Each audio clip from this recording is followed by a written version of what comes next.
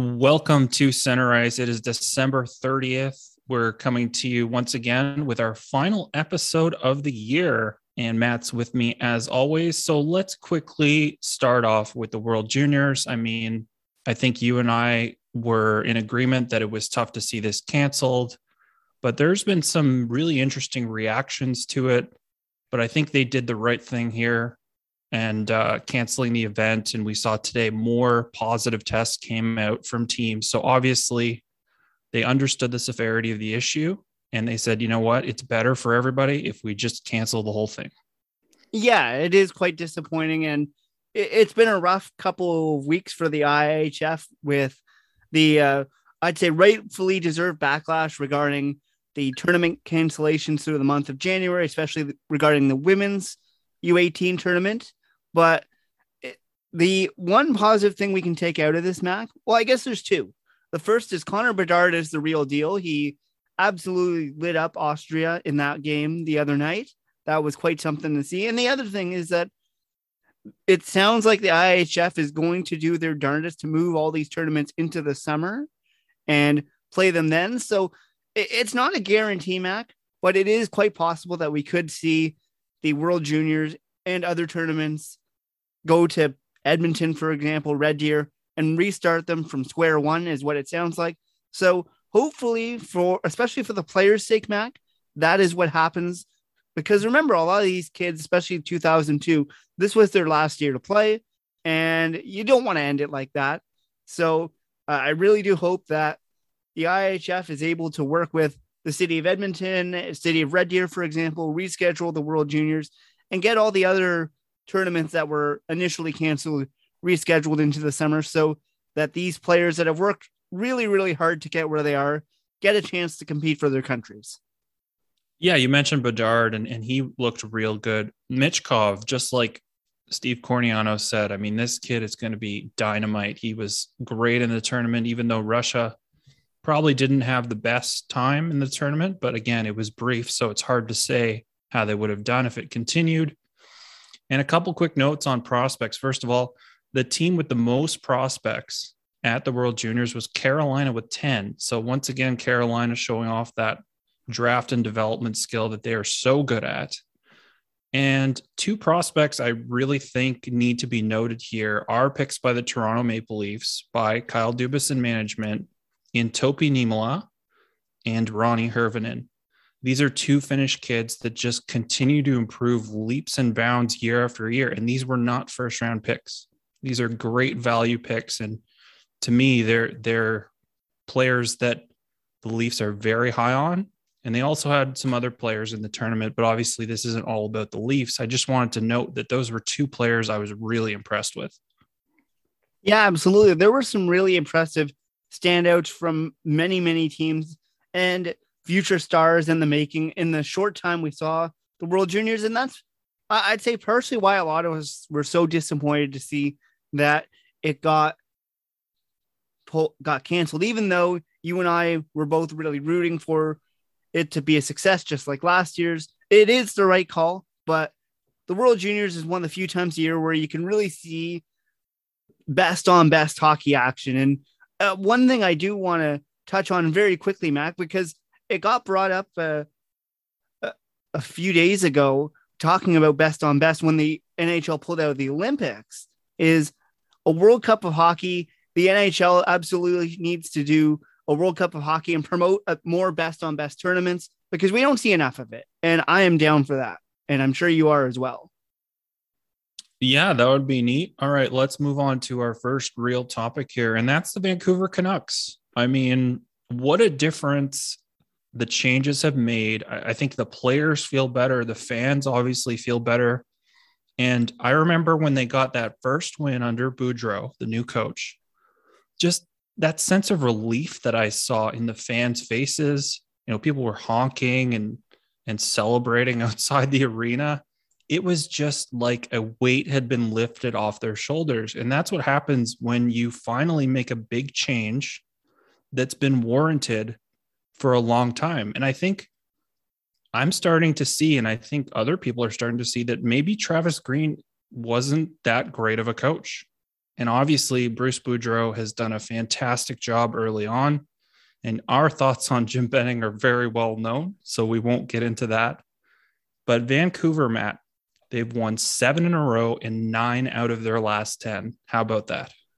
Well, it's absolutely impressive, especially considering the state this team was in just 30 days ago. I'm sure you remember well, Mac, and we brought it up on the show, just how dismal Vancouver was playing, that Jim Benning, as you mentioned, is well known. Our thoughts on him, that he was a disaster. He needed to go. He should have gone 2 years ago. Travis Green, as you mentioned, he didn't look as good of a coach as we gave him credit for. You look back at that playoff run a year and a half ago now, Mac, in the bubble, and you wonder, was this more the team playing for one another through what was a really tough time for pretty much everyone through the bubble, the COVID shutdown and everything, or was it his skill? And I think it's more the former than the latter. But let's go to Boudreau here, Mac. And I've always been a fan of Bruce Boudreau, even though I do have some criticisms of him, because he is from the Ottawa area. Has a long and storied career, hasn't had the playoff success yet. And that is my one big criticism. I'll get back to that in a moment. But you look at how Vancouver's playing right now, and obviously I don't get to see as much Vancouver hockey as you do, being on the East Coast.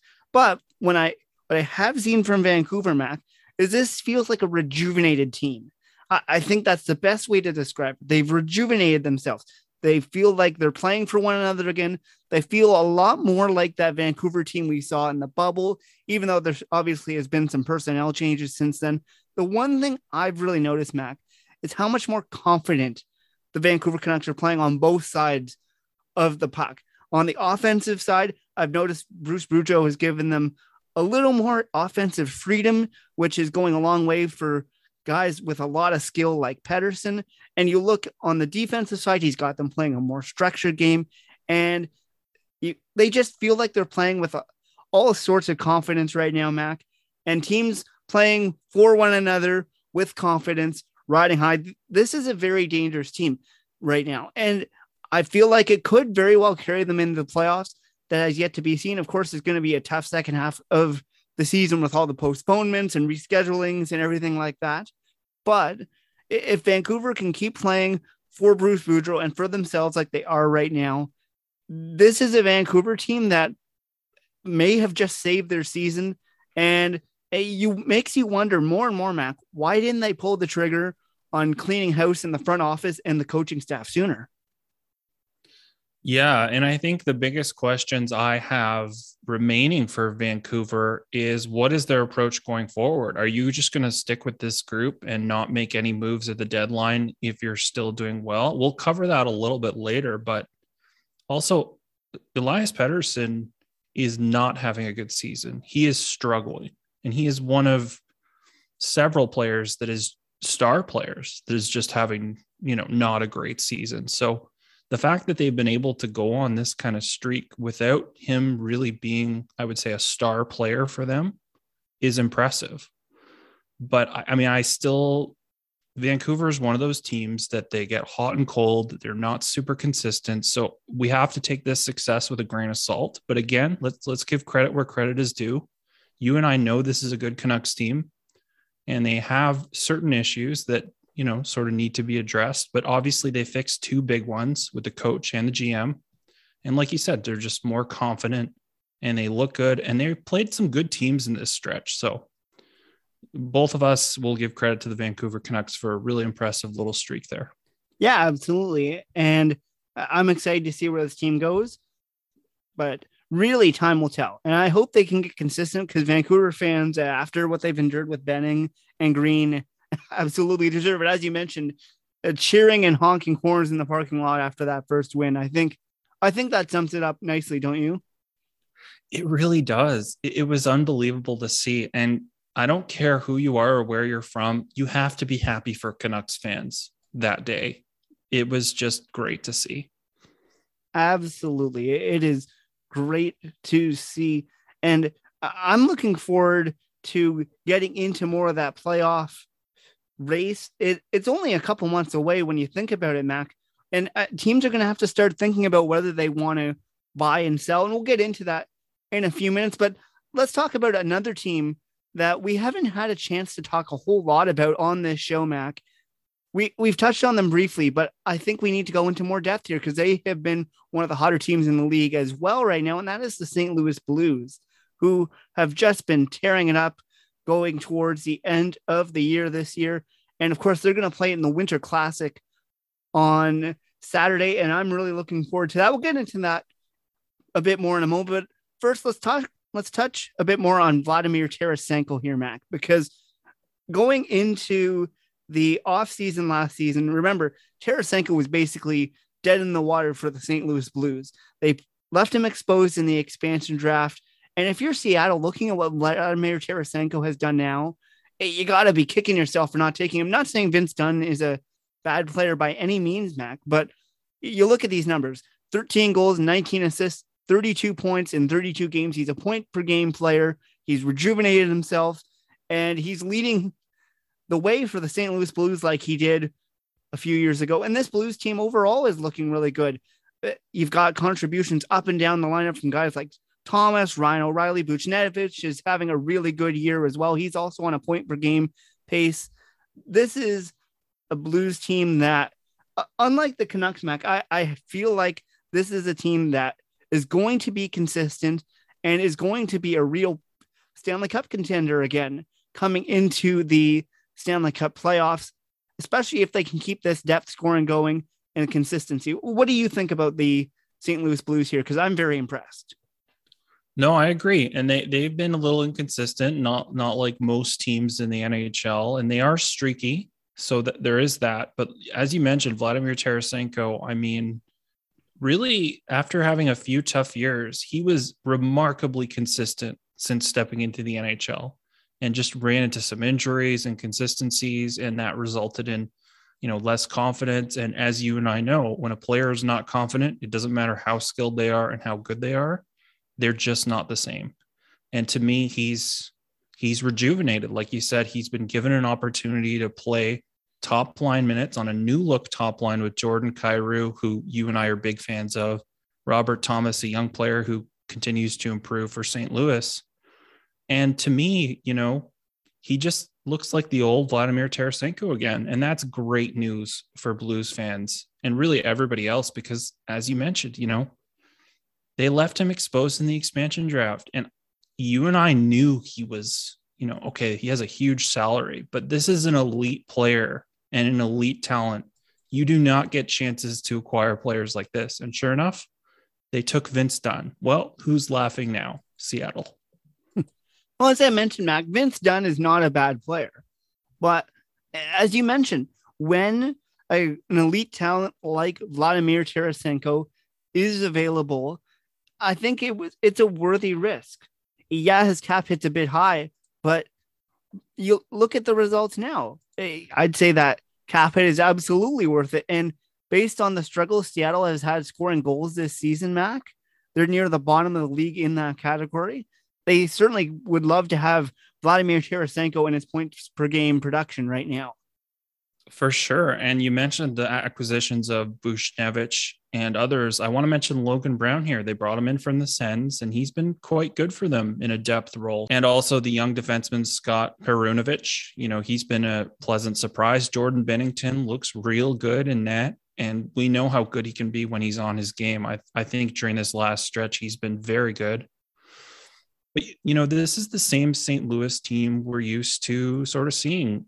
What they've done, I think, a real nice job with is building that depth and making sure that they have depth on all their lines. You look at an acquisition like Buchnevich, we mentioned that, but Brandon Saad is another good acquisition, and giving Jordan Kyrou those first line minutes. And just, they still have the same defense core. They still have the same goalies. They still have the same coach. This is the same team, but they're slightly different. They have more skill and more depth. And obviously having Tarasenko back, it basically just makes up for the loss of Jaden Schwartz, doesn't it? Yeah, I'd say so, because Schwartz was a big loss in their lineup. You and I talked about this earlier, and we knew how big of a loss it was. But having Tarasenko come back on a resurgence like the way he has made all the difference for this Blues team, Mac.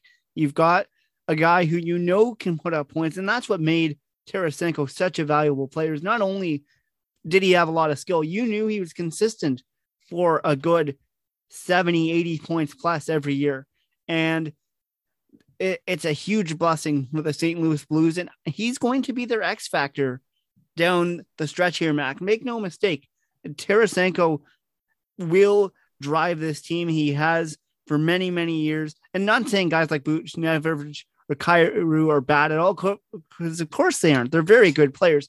But Tarasenko is kind of the heartbeat of this team, Mac, along with Ryan O'Reilly. And those two guys are really going to drive this team. They're going to need to keep things going because they're in a tough Central Division. They've got the Minnesota Wild right on their tail, Mac. They're going to play them in a couple days in the Winter Classic. And this is a Blues team that I really do think, Mac, will be a Stanley Cup contender coming April. Yeah, I mean, I think things are trending in that direction. I'm sort of on the wait and see point myself, but let's keep things in the Western Conference and let's touch on the Vegas Golden Knights, who started really slow, had a ton of injuries, also had some COVID issues, but what a run they've been on lately. Yeah, absolutely. The Vegas Golden Knights have turned it around very, very quickly. And to an extent, you and I should almost say we're not surprised based on this group that Vegas has. Of course, they've got a really, really good forward line. Unfortunately for Vegas, Mac, as hot as they've been as of late, they were dealt a pretty big loss today. And Max Pacioretty, he is out indefinitely. We'll get a better timeline in the next few days, I'm sure. But wrist surgery, that can take a while to recover from. It can be a funny thing to heal. But let's look on the positives here, Mac. You're 8-2-0 in your last 10 games after, as you mentioned, a really tough start. They were kind of hovering around or just below 500 for the first month and a bit. But now that they've found their groove, Mac, especially in that top line, you look at some of their top players like Riley Smith. Of course, I could go on all day about Mark Stone and how good of a player he is. Shea Theodore, Marchessault, Stephenson, et cetera, et cetera. This is a team that's getting production pretty much up and down the lineup right now.